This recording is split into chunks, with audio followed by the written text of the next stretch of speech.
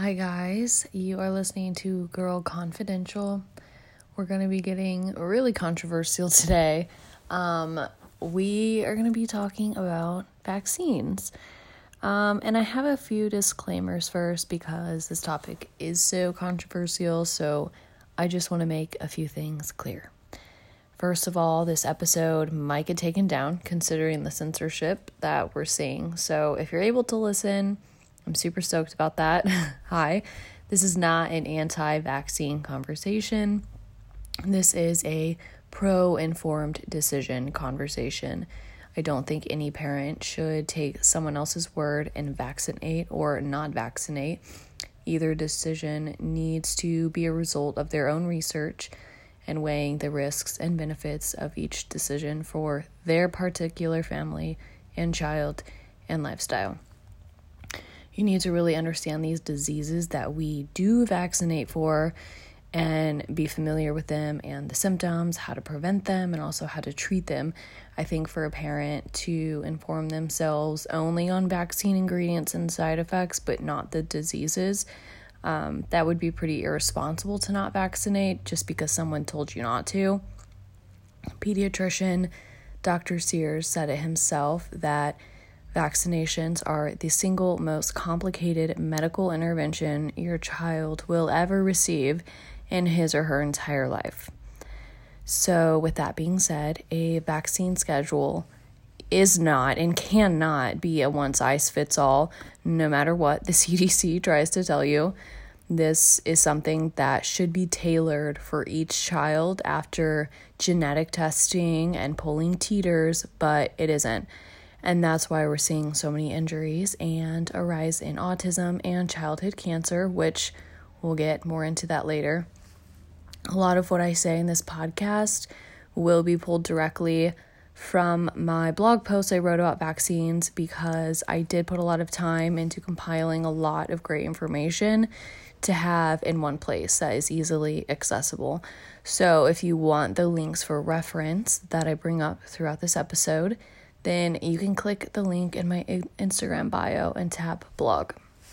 But this podcast will have a lot more information because I did write that several months back, and I have learned a lot more since then, so I'll probably update that in the near future. So with any medical intervention, I think it's really important to remember a few things. People in white coats are humans. They aren't demigods. Trusting them blindly is dangerous. They can make mistakes. They can give false information, whether it's on purpose or on accident. They have bias and quotas to meet. They were trained by the medical system, which is the same system that profits off of sick people. They don't train these people to be your nutrition coach or to tell you how to build a really strong immune system. They regurgitate what they're taught, and they essentially are salespeople for big pharma. And I don't want this to sound like I'm bashing doctors because a lot of this is not their fault at all. They're just obeying orders, and most of them don't do any research outside of their training. I don't think doctors are evil liars who just want to poison us. I just think that the amount of intervention we're told we need is unnecessary, and to not question it is dangerous. So, and okay, I also just want to point out that we were lied to for years about tobacco, asbestos, Roundup, DDT, Vioxx, opioids, Zantac now. There's compensations out for it causing cancer. Like, should I go on? They're lying about vaccines. And it isn't hard putting two and two together if you make the effort to read. Leaving everything up to your doctor and trusting them to tell you everything you need to know can cost you your life when it comes to any type of procedure. And that's the problem. A lot of people are helpless and they don't realize that they are in fact capable of making informed decisions. They don't think that they're competent enough to read peer-reviewed studies or package inserts. It's insane. The information is right here in front of our faces. I'm really talking about so many things right now. obviously we're having a conversation about vaccines, but this goes for anything. The information is right here, and people are still in such denial. And these same people then project their own pitiful incompetence onto people who are willing to actually research, as if you need a PhD to read and have critical thinking skills. It's like they forget there are thousands of doctors speaking out themselves. It's not like this mob of crazy moms with essential oils. People have got to take their health back into their own hands, because the dependence on big pharma for every little thing is outrageous. So let's get into the disease themselves first. I won't go way too far into this because I'll honestly be recording this for hours if I let myself. So first up, polio. If you look up polio, you'll see that it was eradicated in the 60s in the United States. Most people that contracted polio did not show symptoms. 5% of people will show symptoms, and only 1% of those 5% will suffer from paralysis or death. That is a very, very small number. Polio is contracted through contaminated water of an infected person. So basically, if you were at a public pool and someone with polio shit in the pool and you decided to drink the pool water, then you might have something to worry about. If polio was eradicated in the 60s, who is going to contaminate water that you're going to be ingesting? We saw a decrease in polio when we switched to indoor plumbing, better sanitation, and contained livestock. A few years into the massive decrease is when the vaccine was introduced. The vaccine did not eradicate polio. In third world countries, they are given an oral polio vaccine, which is a live virus, which, not shockingly enough, has caused polio outbreaks, which is so devastating. We'll talk more about shedding in a little bit, but this vaccine does contain formaldehyde and calf bovine serum. How is calf bovine serum harvested? This PubMed journal will tell us. Hang on. All right, fetal bovine serum. It is a common component of animal cell cultural media. It is harvested from bovine fetuses taken from pregnant cows during slaughter. FBS is commonly harvested by means of a cardiac puncture without any form of anesthesia. Fetuses are probably exposed to pain and or discomfort, so the current practice of fetal blood harvesting is inhumane. Apart from moral concern, several scientific and technical problems exist with regard to the use of FBS in cell culture. Efforts should be made to reduce the use of FBS, or preferably to replace it with synthetic alternatives. And FBS is actually in a lot of vaccines. You can find all of the ingredients on the CDC Pink Book. You can find that with a quick Google search. The side effects reported from this vaccine include temperatures over 102, persistent crying, pyrexia, irritability, tiredness, fussiness, agitation, anorexia coming in at 16%,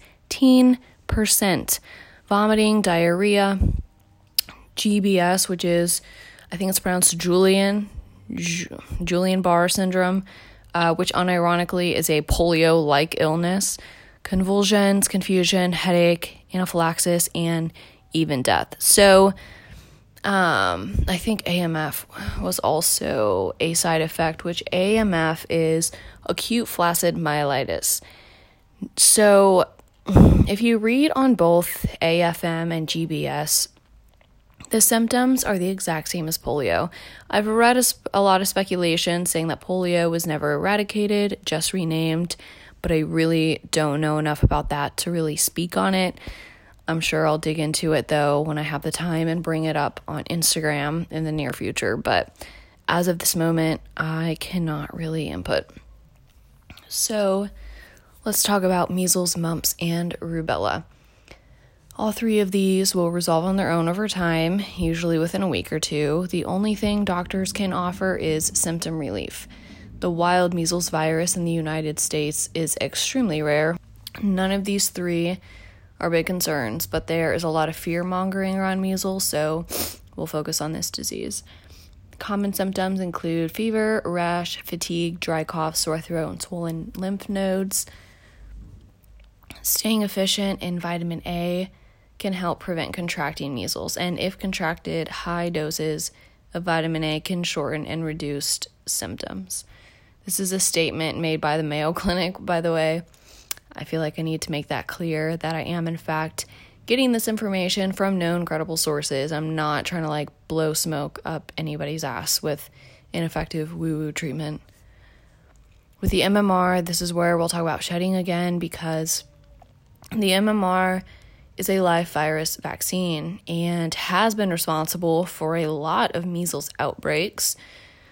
And I also want to clarify that these cases can be labeled as outbreaks if only 4 linked cases have been reported. 4.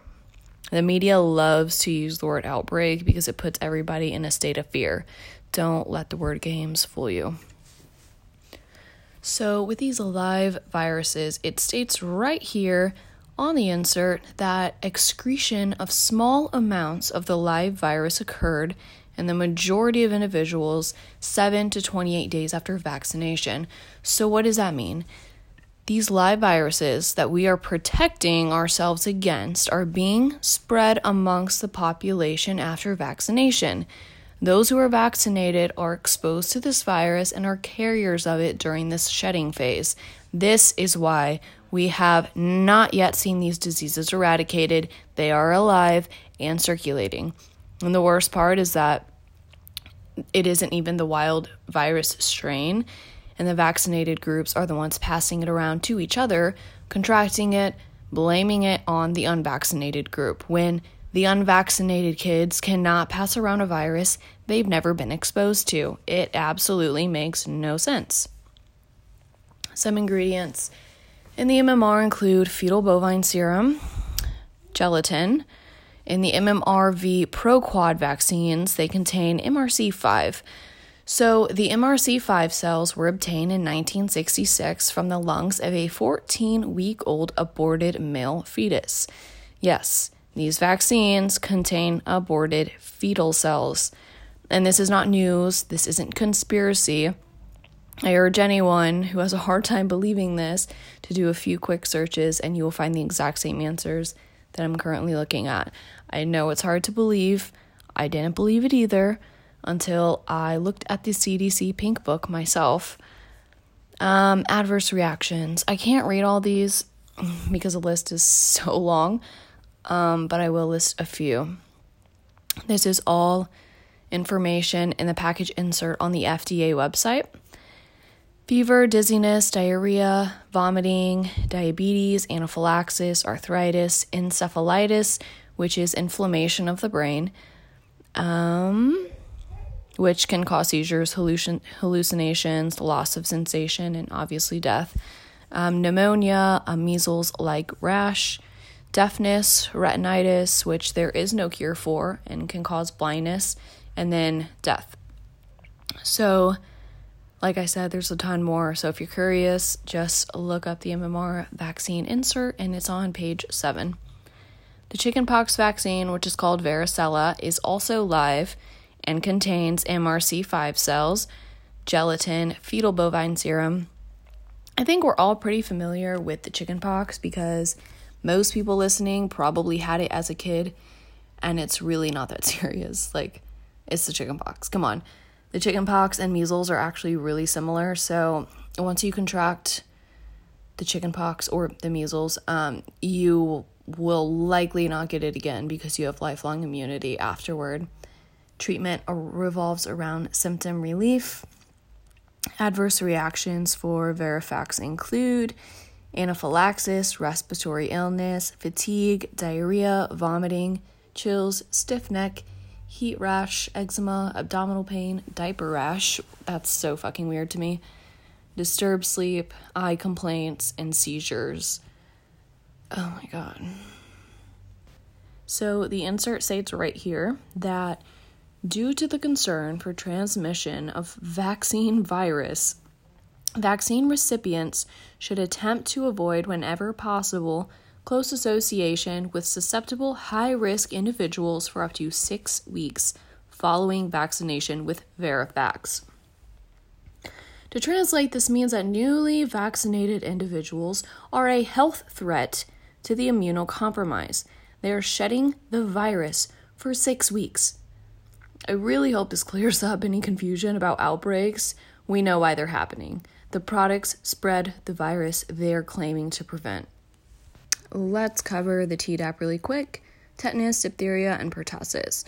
So there is some misconception about tetanus. It's pretty serious and life-threatening if contracted, but it is extremely rare. From 2009 through 2015, 197 cases and 16 deaths from tetanus were reported in the United States. It isn't contracted from rust. It is the bacteria Clostridium tetani, which is found in animal manure, which can be in soil or dust, and it has to enter a punctured wound. It can also be found in the mouth of wild animals, which is why treating an animal bite is so important. Unfortunately, there is no tetanus vaccine. It's just the combination with diphtheria and pertussis. What you can do is receive a tetanus immune globulin shot if you're super worried about tetanus after a cut or bite. It contains antibodies against the tetanus toxin. Diphtheria is considered very rare as well, but can be serious, and symptoms include chills, fatigue, shortness of breath, rashes, sore throat, muscle weakness, swollen lymph nodes. Any illness that has the potential to affect breathing will be considered serious, but if it's treated, you can get it under control very easily, as with most illnesses. Medication is available. Pertussis is considered rare and is a short-term illness, usually resolving on its own. It can be dangerous for infants because it can affect their breathing, but it's not really a huge concern for older kids. Congestion, runny nose, sneezing, fever, and vomiting can occur. Medication's also available. The Tdap vaccine contains aluminum, formaldehyde, and one brand also contains polysorbate 80.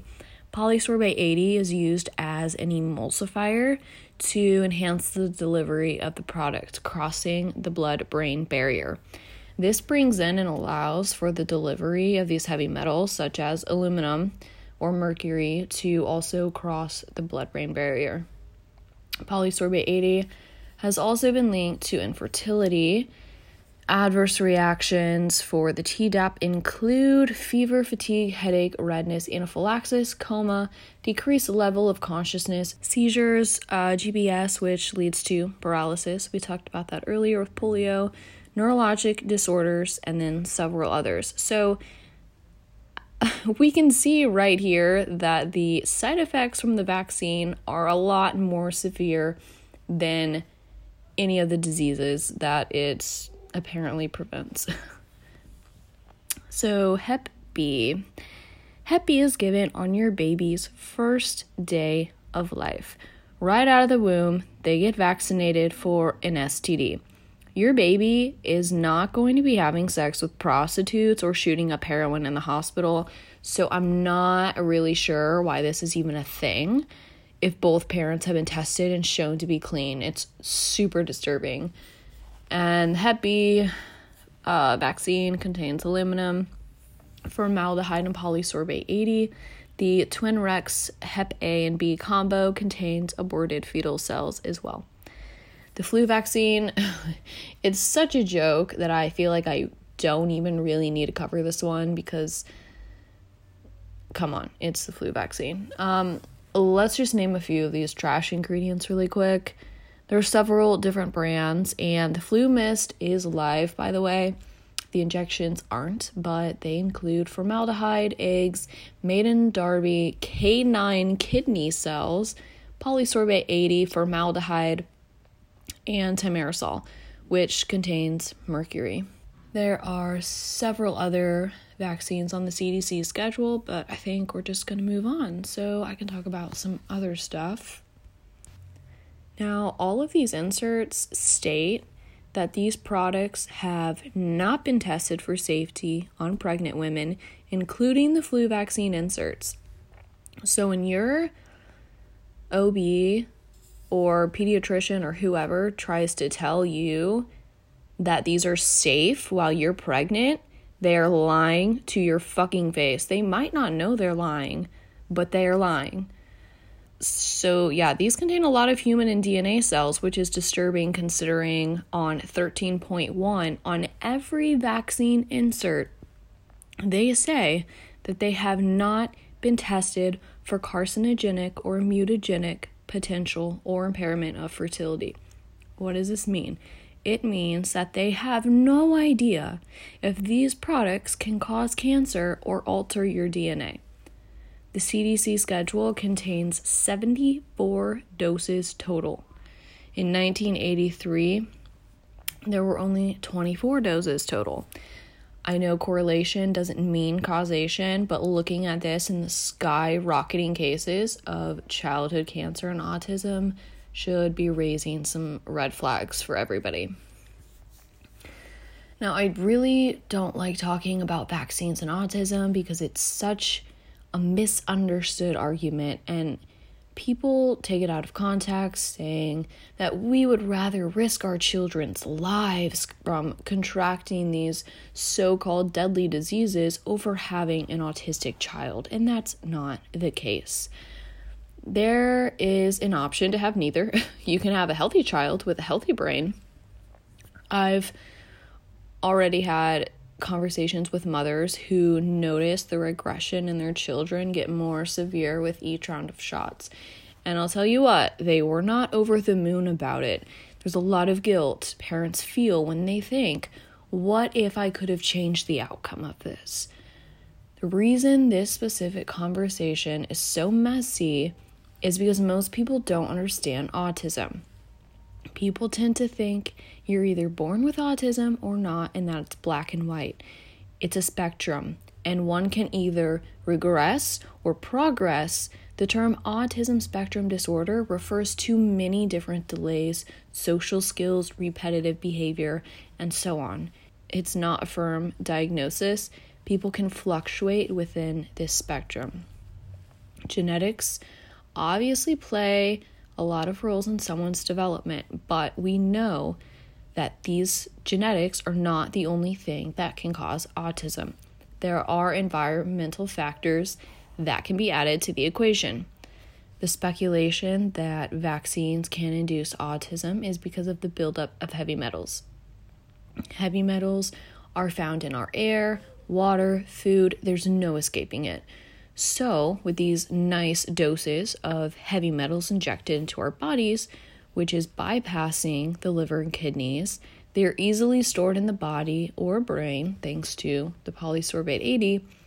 There are hundreds of published medical journals showing the link between heavy metals and autism. And it's mainly because of encephalitis that we talked about earlier, which is brain inflammation.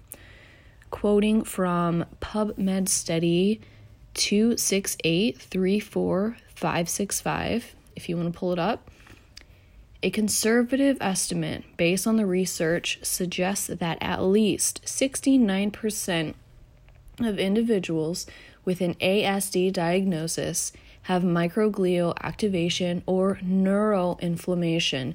Encephalitis, which is defined as inflammation of the brain, is medical diagnosis code G04.90 in the International Classification of Disease 10th revision.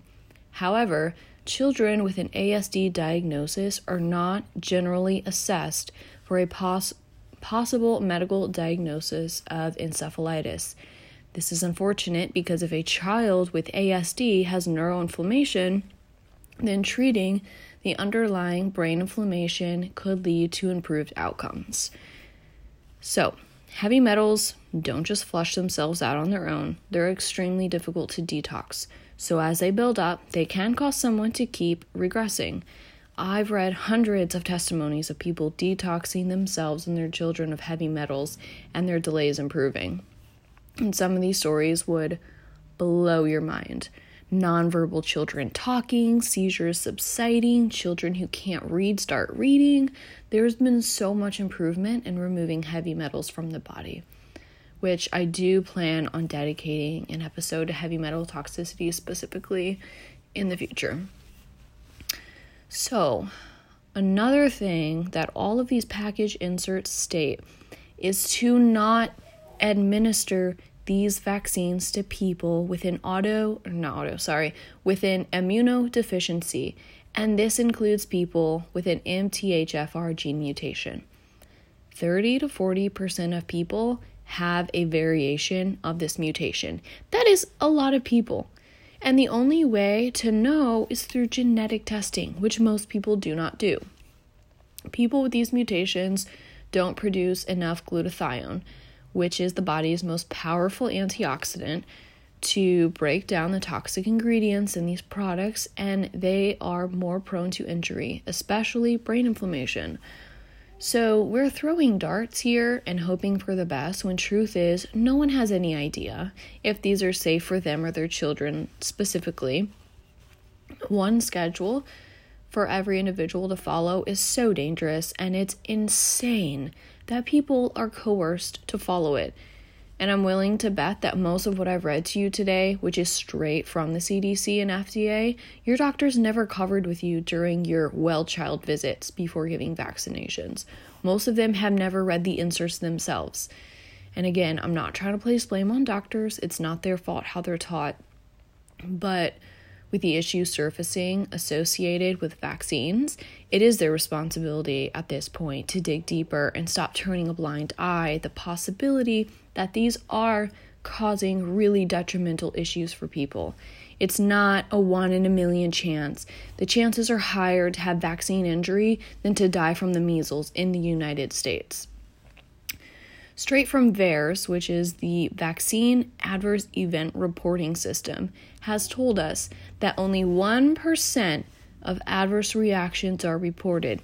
And there is currently, just at 1%, there is currently a $4.3 billion, with a B, dollar payout and rising to compensate families that suffered injuries.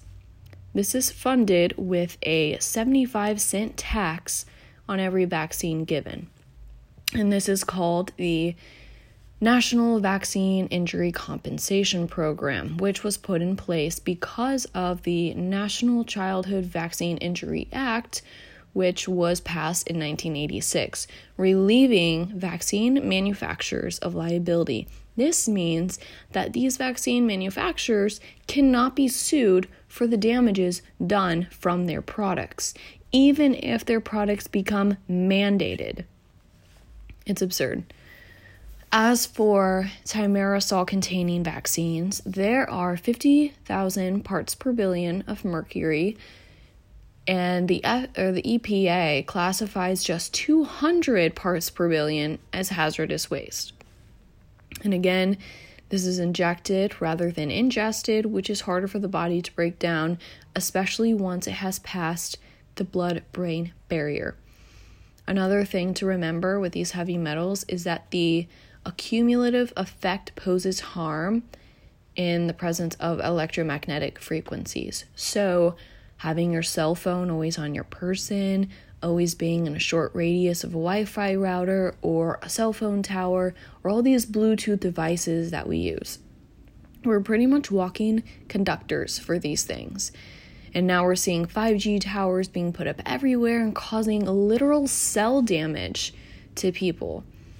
That's another rabbit hole for another time. The point is, we know the dangers of heavy metal toxicity. They are known neurotoxins, and yet we're constantly exposed to it, ingesting it, and now injecting it more than 17 times before the age of 1 year.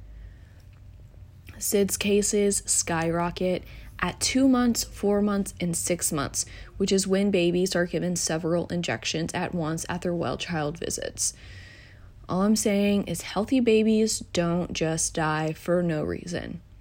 You do the math. Let's dabble into herd immunity.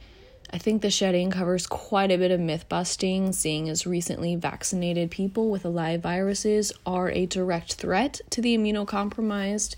People like to find pride in getting immunized because they feel like they're doing a social justice thanks to the play on our humanity by Big Pharma. But herd immunity cannot and will not be achieved through vaccination. Why? Vaccines only trigger the innate immunity. This part of your immune system does not have long-term memory, hence why more and more boosters are being enforced. The efficacy of vaccinations wanes very quickly. Natural exposure and recovery to a wild virus triggers your adaptive immunity, which then provides lifelong immunity that can then be passed down to your unborn if you're a female. Vaccines don't penetrate the branch to allow for lifelong natural immunity or for immunity to be passed down.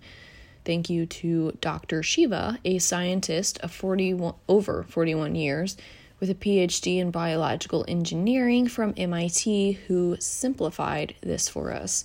He's a huge advocate in this movement for a safer, more tailored way to immunize the population with more reliable data. So getting back on topic, another reason that it can be dangerous to assume a vaccinated person is less of a health threat is because vaccines like the Tdap and the flu shot, they don't prevent you from contracting pertussis or the flu. They only have the ability to possibly suppress some of your symptoms, which sounds great, right? But what happens when people don't show symptoms that accurately reflect the seriousness of their illness? They go into public and they spread the disease they have, which is a threat to the immunocompromised that they are convinced they're protecting. But who reads the inserts, right? So then how can we really remain healthy and build a badass immune system? Clean up your diet, stay hydrated, get a really good water filter, take your vitamins, stock your medicine cabinet with ascorbic acid, activated charcoal, probiotics, elderberry, raw honey, colloidal silver. There are so many ways to ensure that your body is prepped to fight whatever pathogens it comes into contact with. It's important to try to get your body back to its original settings as close as possible. Before the heavy metal buildup, before the fluoridated pineal gland, before the chemicals. Our bodies cannot fight illnesses effectively if we are in a constant state of mild poisoning. And I don't think most people even realize that that's their reality. They think getting really sick every several weeks is normal, or having constant ear infections, migraines, insomnia, inflammation, irregular digestion, hormonal imbalances, chronic fatigue are all normal occurrences, but they aren't. We are so far from our natural state as human beings that we are fighting off so many things. And adding this to the equation makes our immune system even more overloaded and unable to do its job. I hope this conversation has encouraged people to be better informed before making decisions such as this. It's dangerous and it's lazy to put all of your medical decisions in the hands of another person, doctor or not. You need to know what these decisions actually mean. And without reading the package insert and understanding not only the benefits, but the risks as well, you're not making an informed decision. Everyone's decisions will look different based on how they weigh the pros and cons. We're not told the extent of the risks, so it's time for us to better inform ourselves if our doctors are not doing that for us. Doctors are not medical deities, and we need to stop trying to exempt them from mistakes. It's costing us our health. Tacking this on top of all the other biological attacks we're facing is just the tip of the iceberg. No matter where you stand in this topic, I think there is one thing that everyone needs to remember. Where there is risk, there must be choice, informed choice. And even if you choose to follow the CDC schedule to a T, I hope you're at least aware of the potential harm and can support others' right to decline. Seeing vaccines become mandated and exemptions taken away is a crime, and I cannot believe people are seriously being tricked into supporting that.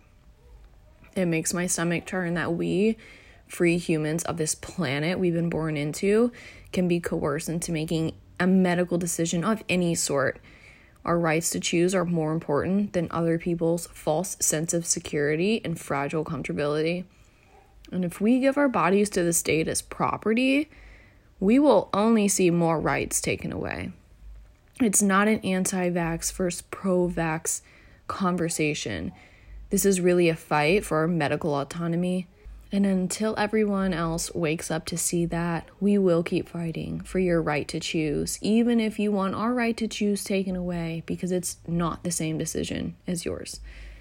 If you would like to start your own independent research on this topic and don't know where to start, the Vaccine Friendly Plan by Dr. Paul Thomas is amazing. It's evidence-based. His vaccine schedule is being widely used across the country. It's a delayed schedule, and he recommends skipping some entirely. The schedule is based on his own experience as a pediatrician and seeing the results from the CDC schedule. It's not anti or pro-vax. It just gives you the risks and benefits of each decision, the efficacy and the ingredients of each vaccine, and the truth about the disease it claims to prevent. It's overall just written really well. Another great option is Miller's Review of Critical Vaccine Studies, which contains 400 important studies about vaccines. It's really great. It's written by Dr. Neil Miller. And then a really great book about the diseases specifically is Dissolving Illusions by Suzanne Humphries. And you can also access thousands upon thousands of peer-reviewed studies on pubmed.gov. Well, that was a lot, but I got that in a lot faster than I expected to. So I hope I covered enough for you guys. This is a really deep rabbit hole, so I may cover more about these different subtopics under the umbrella of vaccines in the future. But for now, that wraps up this episode, and thank you guys for listening.